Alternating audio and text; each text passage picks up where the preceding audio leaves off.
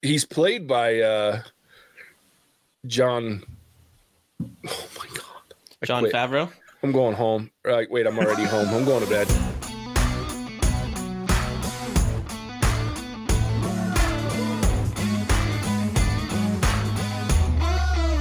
Welcome to the What's Our Verdict podcast, where we fashion ourselves television judge and jury. My name is JJ Crowder. I'm here with my co-host, Matt Sinheiner. Better red than dead. And Alec Burgess.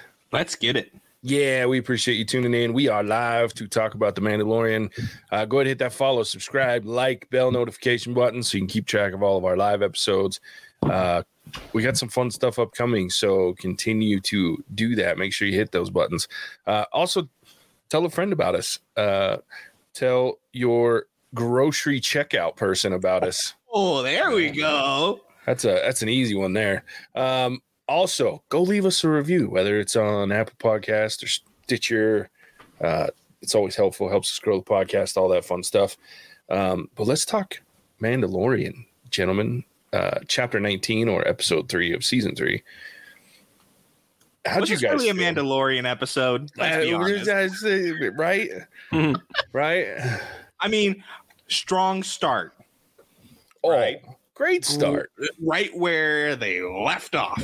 It's a perfect place to start a new episode is where you left off on the previous one. Yeah. So a good solid 5 minutes. You had a dogfight in there.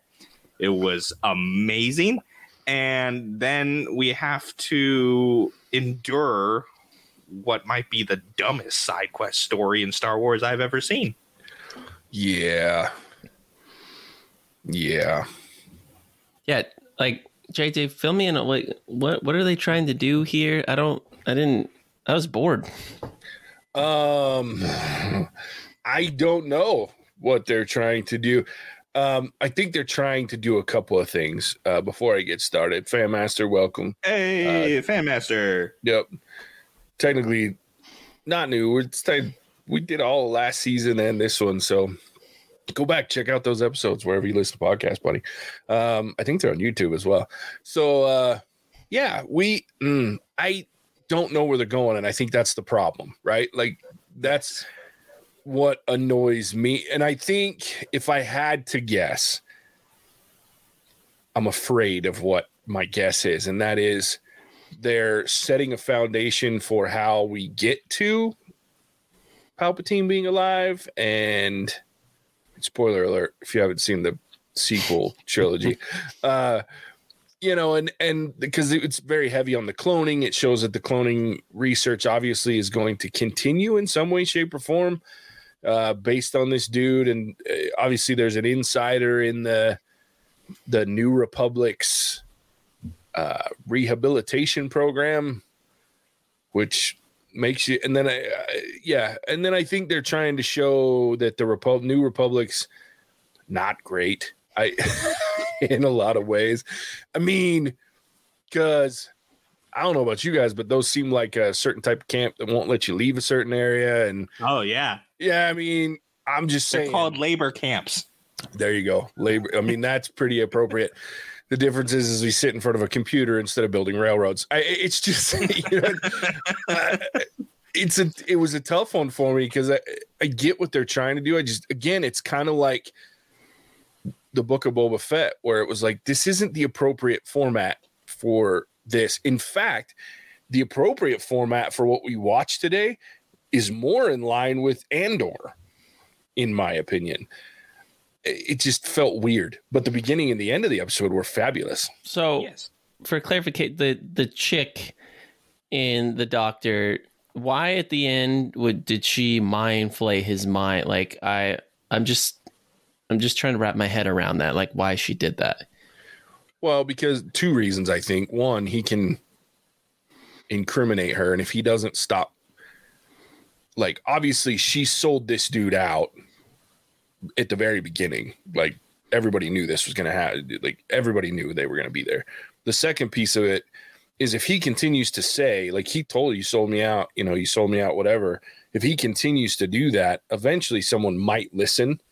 And then that implicates her. And 2, he's the one major person that has had breakthroughs in cloning technology and cloning in this universe. So now that they have his research and they have the tools that he would have used to continue said research, they don't really need him anymore, and they don't want the New Republic, because he was a big fan of the New Republic, at least at the beginning, to have a hold of that technology either.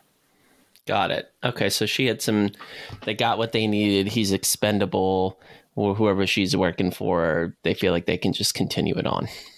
And my hope is that she is now working for Thrawn, not some form of Palpatine. I just want them to keep these series as separate from the original, from the Skywalker saga, as it might be called, as possible. That's part of the thing that I love the most about them, is they're, as much as they can, to be detached from those movies and films. Obviously there's little things like Skywalker being in it, that attach it pretty heavily, but at the same time, that storyline hasn't taken over this show, and I don't want it to. And it's the first time I've been nervous about it is today. Fair dinkum. Mm-hmm. Like, I was sitting there going, and maybe this was the reason, is that we have now all these shows that almost you feel like they start with this one idea, right? But then they're bringing in other lore into episodes, but it doesn't seem to fit. Why don't they just do like a Stories of Star Wars? Yeah. Where it's just a mini series almost of mini episodes. Because if you pull out the Doctor story and put that in with a lot of what was in Boba Fett, mm-hmm. I think it makes a whole lot more sense. And it can be this disjointed to where you're just telling a story and you can still loop it in. Yeah, it still connects. Events. You can still connect. But that way you don't have this episode where I sat around going, what the hell? I was bait and switched into watching this thing. Yeah. Well, and I think I said it to myself out loud a couple of times watching the episode. Go, why do I give a shit about this guy? Like, I don't care. Like, I don't care. So they better. Now, my hope is that I'm here talking shit, and somewhere in the next 7 episodes or 6 episodes, however many, 5 episodes, whatever it is, they make it worth the time, the hour. And it's an hour. That was my other issue. Like, God, it was slow building. That's where I was a little confused, because it got to a point where I wasn't paying as much attention mentally as I probably should have, because I was like, just not entertained right now. I could care less about the last rock on Coruscant. 100%. I don't care. And that's the worst, is like, I thought that was cool that there's a mountain, and that mountain is huge, because there's like, I don't remember the exact number, but there's a lot of levels to Coruscant. So for that rock to be peeking out of the top level of Coruscant, that's tall mountain.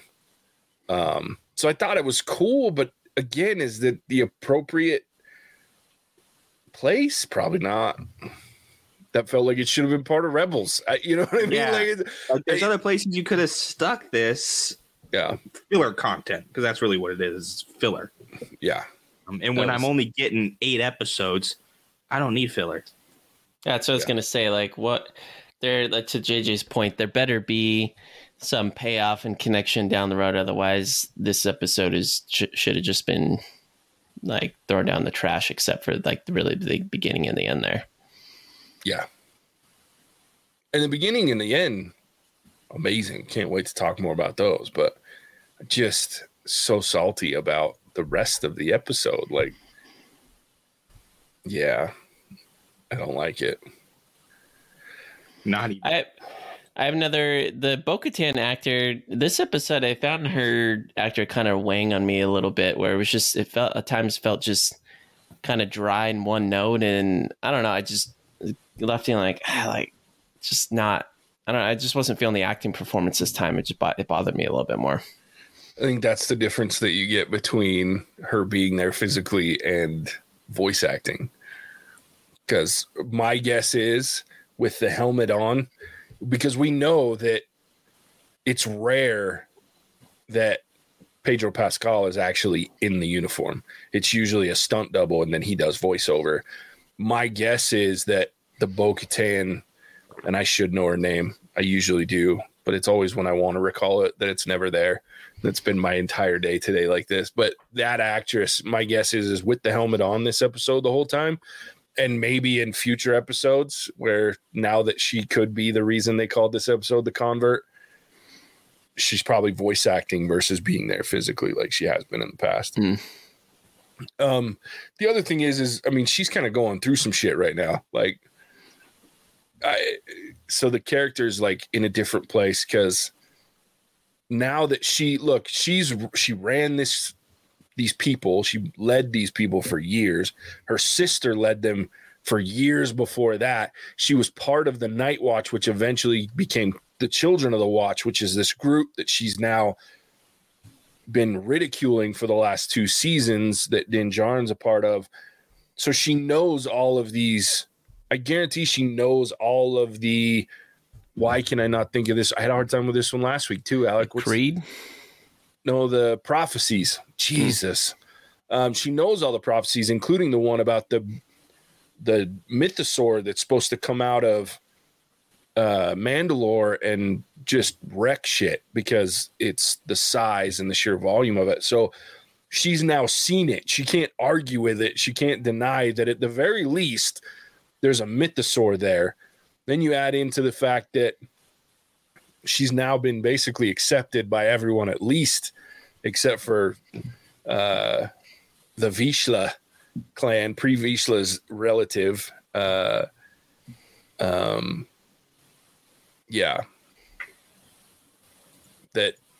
she's been accepted into this clan, and she's been craving that because she lost all her people when she lost the Darksaber last season, and now she's lost her home. So she's going through some shit.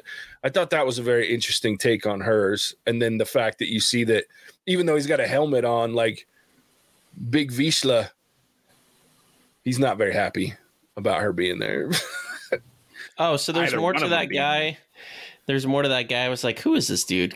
I feel like I'd seen him before. He's a big dude, but I don't know. Well, he's played by John. Oh my God. Jon Favreau. I'm going home. Wait, I'm already home. I'm going to bed. Yeah, by Jon Favreau. Like at least in the first season, Favreau was the one in the suit for his 1 or 2 appearances. I don't know now. I think he's still voiced by Favreau because he is a descendant of some sort. And we say descendant like it was that long ago. The guy was probably part of the Night Watch or the Children of the Watch, whatever, when Pre-Vizsla. So Pre-Vizsla was he was part of the Clone Wars series, voiced by Jon Favreau.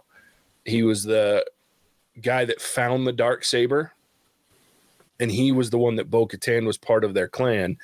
Bo-Katan, or the group, Bo-Katan betrayed them during the Clone Wars series especially after Darth Maul took the Darksaber from Pre. So this is a relative of some sort of the Vizsla clan. And the Vizsla clan is the one that he was in the new canon. Tar Vizsla was the first Mandalorian Jedi and the creator of the Darksaber. So it's like the Vizsla line is a storied line in the Mandalorian history and culture. And so he's going to have an issue because not only does Din Djarin have the Darksaber, which is technically his family's weapon, but she betrayed his whoever Pre-Vizsla was to this guy. So yeah, there's some deep cut history. Does Bo-Katan have the Darksaber now because she picked it up but she didn't win it? No, she gave it back. She gave it back to him after she wrecked the weird alien. Morlocks.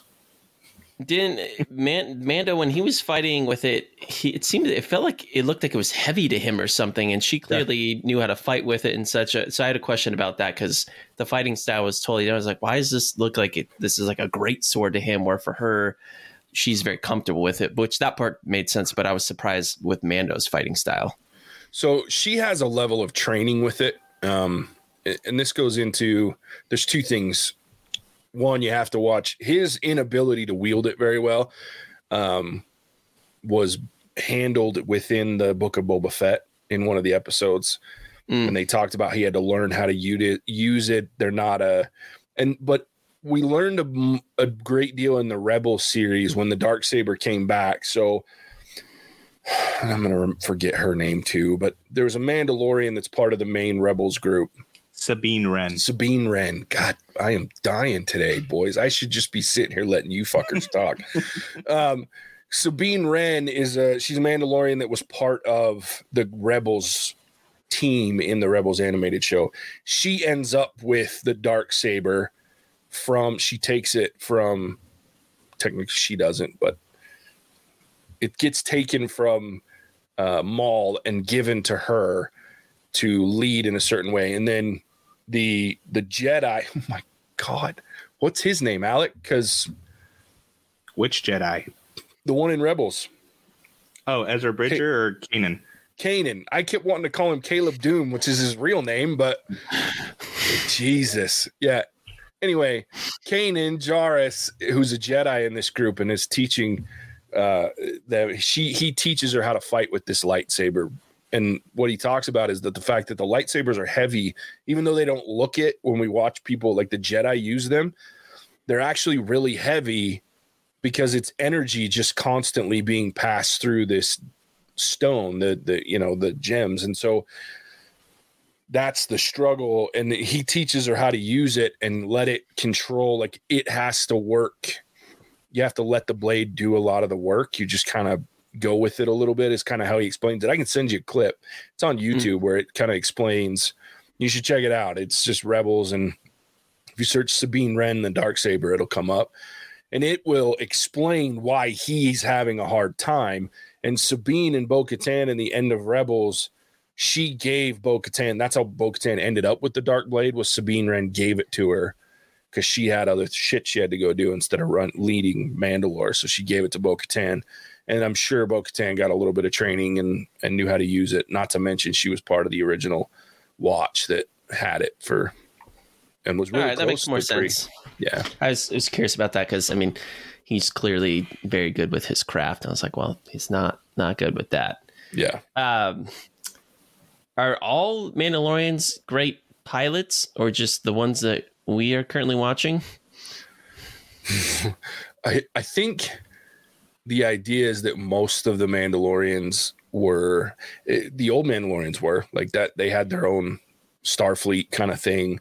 That's the thing. That's why the Empire bombed Mandalore the way that they did and destroyed it, was because that planet, that group of people with their army could cause problems for the Empire. And the Emperor knew it, as did Vader, because Anakin had spent time with a number of Mandalorians by that time and during the Clone Wars. And so they knew that if there was anybody that was going to cause an issue, they're like the Spartans of Star Wars. It seems correct. Like. That's absolutely what they are.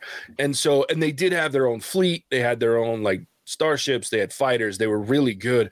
So I'm assuming that most of these guys, especially the ones that are left, have been taught how to fly, to pilot, to fight in their different ways. They're pretty much just all around badasses. They're just not big on art and like hygiene, especially hygiene probably. Yeah, I mean it's got to be pretty smoky. I felt bad when in episode 2 or 1 or 2 when he's like, I'm going in full oxygen mode, and I'm like, ooh, that's a rebreather in that suit probably. That's got to smell funky. How long has it been since you've taken that thing off? I was like, yeah, that made me laugh. I was like, ooh. Yeah. But yeah, I will tell you what, I enjoyed the dogfight at the beginning, and then the dogfighting, it was dope. Dope. Really enjoyed it. And I mean, that was probably one of the biggest things I had an issue with, was after such a great dogfight, I was all geared up and ready to go. And then I get scientist Dr. motherfucking Presheen or whatever his name is. Yeah. Well, yeah, it was a weird transition. Like there was no warning connectivity to these two pieces of this episode. It was really jarring. You're like, yeah, dogfight. This is cool. Coruscant Gala. Fuck? Like, yeah, it just made no sense to me whatsoever. And then it went back. I'm like, oh, thank you. Back to our regularly scheduled programming. Like, Did we ever figure out where the fighters came from? No, that's a big, again, and the fact that they're interceptors, I really think it's going to be Thrawn. Yeah, I was going to say, because I've read Thrawn. I love the guy. Super cool. And I know he was big on interceptors in his fleet. Yeah. He also explains the tactics. Correct. In fact, I think he has, Jay, tell me the connection, because I know there's more in my brain that I should be able to say about that. He did something with the interceptor, but it's not coming to me. His designs were the original interceptor. So he designed, and then he made his level of it. Like, he had specific interceptors on his ship, at least in the new books, right? The newer Thrawn story, not the new canon, not the old legends, but the new canon. The interceptors were his thing, and then his version of them had fuck, I wanted to say warp capabilities. I was like, wrong show, fuckhead. It's so stupid. Yeah. They could go into hyperspace. Mm-hmm. And usually the TIE fighter size ship don't have the capability for hyperspace, but his could. So, but it was only a few of them, and one of them was the template for the rest. And then of course they were turned into a more like the version that we saw Vader in A New Hope is what the TIE interceptors eventually ended up like, but the original versions were his. So the fact that it was all TIE interceptors very much makes me think Thrawn. And like Alex said, the fighting style, the tactics that were used in order to draw them away from her home, bomb her home, and then get her to chase, so that then there's that's a very Thrawn style tactic. And then when you think about what happened on Coruscant, the embedding of this agent within the rehabilitation program, drawing him away, making him the villain in this story, that's also a very Thrawn style tactic. So it wouldn't surprise me if we're introduced at the very end of this season to Thrawn, which would then bleed us right into the Ahsoka show, which I think is next. That's what I was going to ask you. I was like, it seems like you're thinking Thrawn's going to kind of bookend this season, which, again, I'm cool. Are we getting our own Thrawn TV show, or is he just going to be a part of Ahsoka? He's just confirmed right now as part of Ahsoka's show. Man. Which makes sense, because we're going to need to we got to find out what happened to Ezra Bridger. Yeah. Because the last time we saw Thrawn, we saw Ezra Bridger. And I think Sabine Wren's confirmed for the Ahsoka show as well, because she was a big part of. She went with the whole thing at the end of Rebels was her and Ahsoka went to find Ezra. So it's interesting. Actually, exciting. From the bit I watched of Rebels, I don't know, maybe I watched a whole season. I was like, Ezra Bridger, and I was like, oh wait, I know who that is. He's the kid. Yeah. That becomes the man. I don't know. Yeah, I'm excited for. I just hope we don't have weird. That was weird. It was a really weird episode. Really weird. Not to mention, I want to see a mythosaur out of the water. Damn it. That'll be season 4. Yeah, no shit. You think Mando has thought about getting a new cape? The cape's looking pretty tethered at this point. Yeah, I would hope so. I don't to me, I would be worried about the cape. Like, how does that shit not light on fire when his with his going? Yeah, very fair. In fact, it's very impractical at that point. Yeah. And man, did he sure wait a long time to turn that shit on when he bailed out of that ship. Hey, Charles. Dude, that he did. Smoothie King's back from Hawaii. Hey, Charles, and I thought I just got back from playing a little bit of soccer, and I was like, man, I need to get a smoothie on here, but didn't have enough time. Yeah, next time we'll look forward to it. But yeah, I think wrapping it all up, I mean, started strong, ended strong. The middle was weak. It just didn't just felt so off-brand because the Mandalorian, up until this point, all the episodes have really quite landed well for me. So I don't know. They're smart. They've been doing well. I'm going to have faith. Now, if we have another one of these, then I'll start to waver. But I'm not going to question the powers that be just yet. Yeah. Yeah, should be interesting. And what the hell? Yeah, I don't know. I'm curious. That's what it left me with a lot of questions that I hope they answer. But I'm hoping it's Thrawn, and that's why it was all schemy and sneaky and showing what he's capable of controlling in a weird space that he shouldn't be able to control. And maybe that's what we're headed for, is through this and the. This would be cool. Okay, I just had that thought. So what we see maybe leading into an appearance of Thrawn here. That's funny. I'll get you there. So, and then through the Ahsoka show, maybe they're going to tell part of the original trilogy books where he's trying to get the Empire back. You know what I mean? Because the original trilogy, that was what he kind of took control of, the remnants of the Empire. And maybe Gideon, because Gideon was kind of sneaky that way too. Maybe Gideon was a direct attaché lean into Thrawn. Maybe that's what. Yeah, Charles, we all struggled. I fell asleep during the episode. The Mandalorian. Yeah, and you didn't miss anything in the middle, in our opinion. So weird. I do like biscuits. I do like that thought, though, JJ, because I would explain what's her bucket, because she was from Gideon's ship. Yeah, Kane. Yeah, Kane. So that could be that connection as well, in a roundabout way. Not close enough that anybody would see it as a red flag, but close enough that she would know about Thrawn because she was in communications. Yep. I think that's where we're headed, if I had to guess.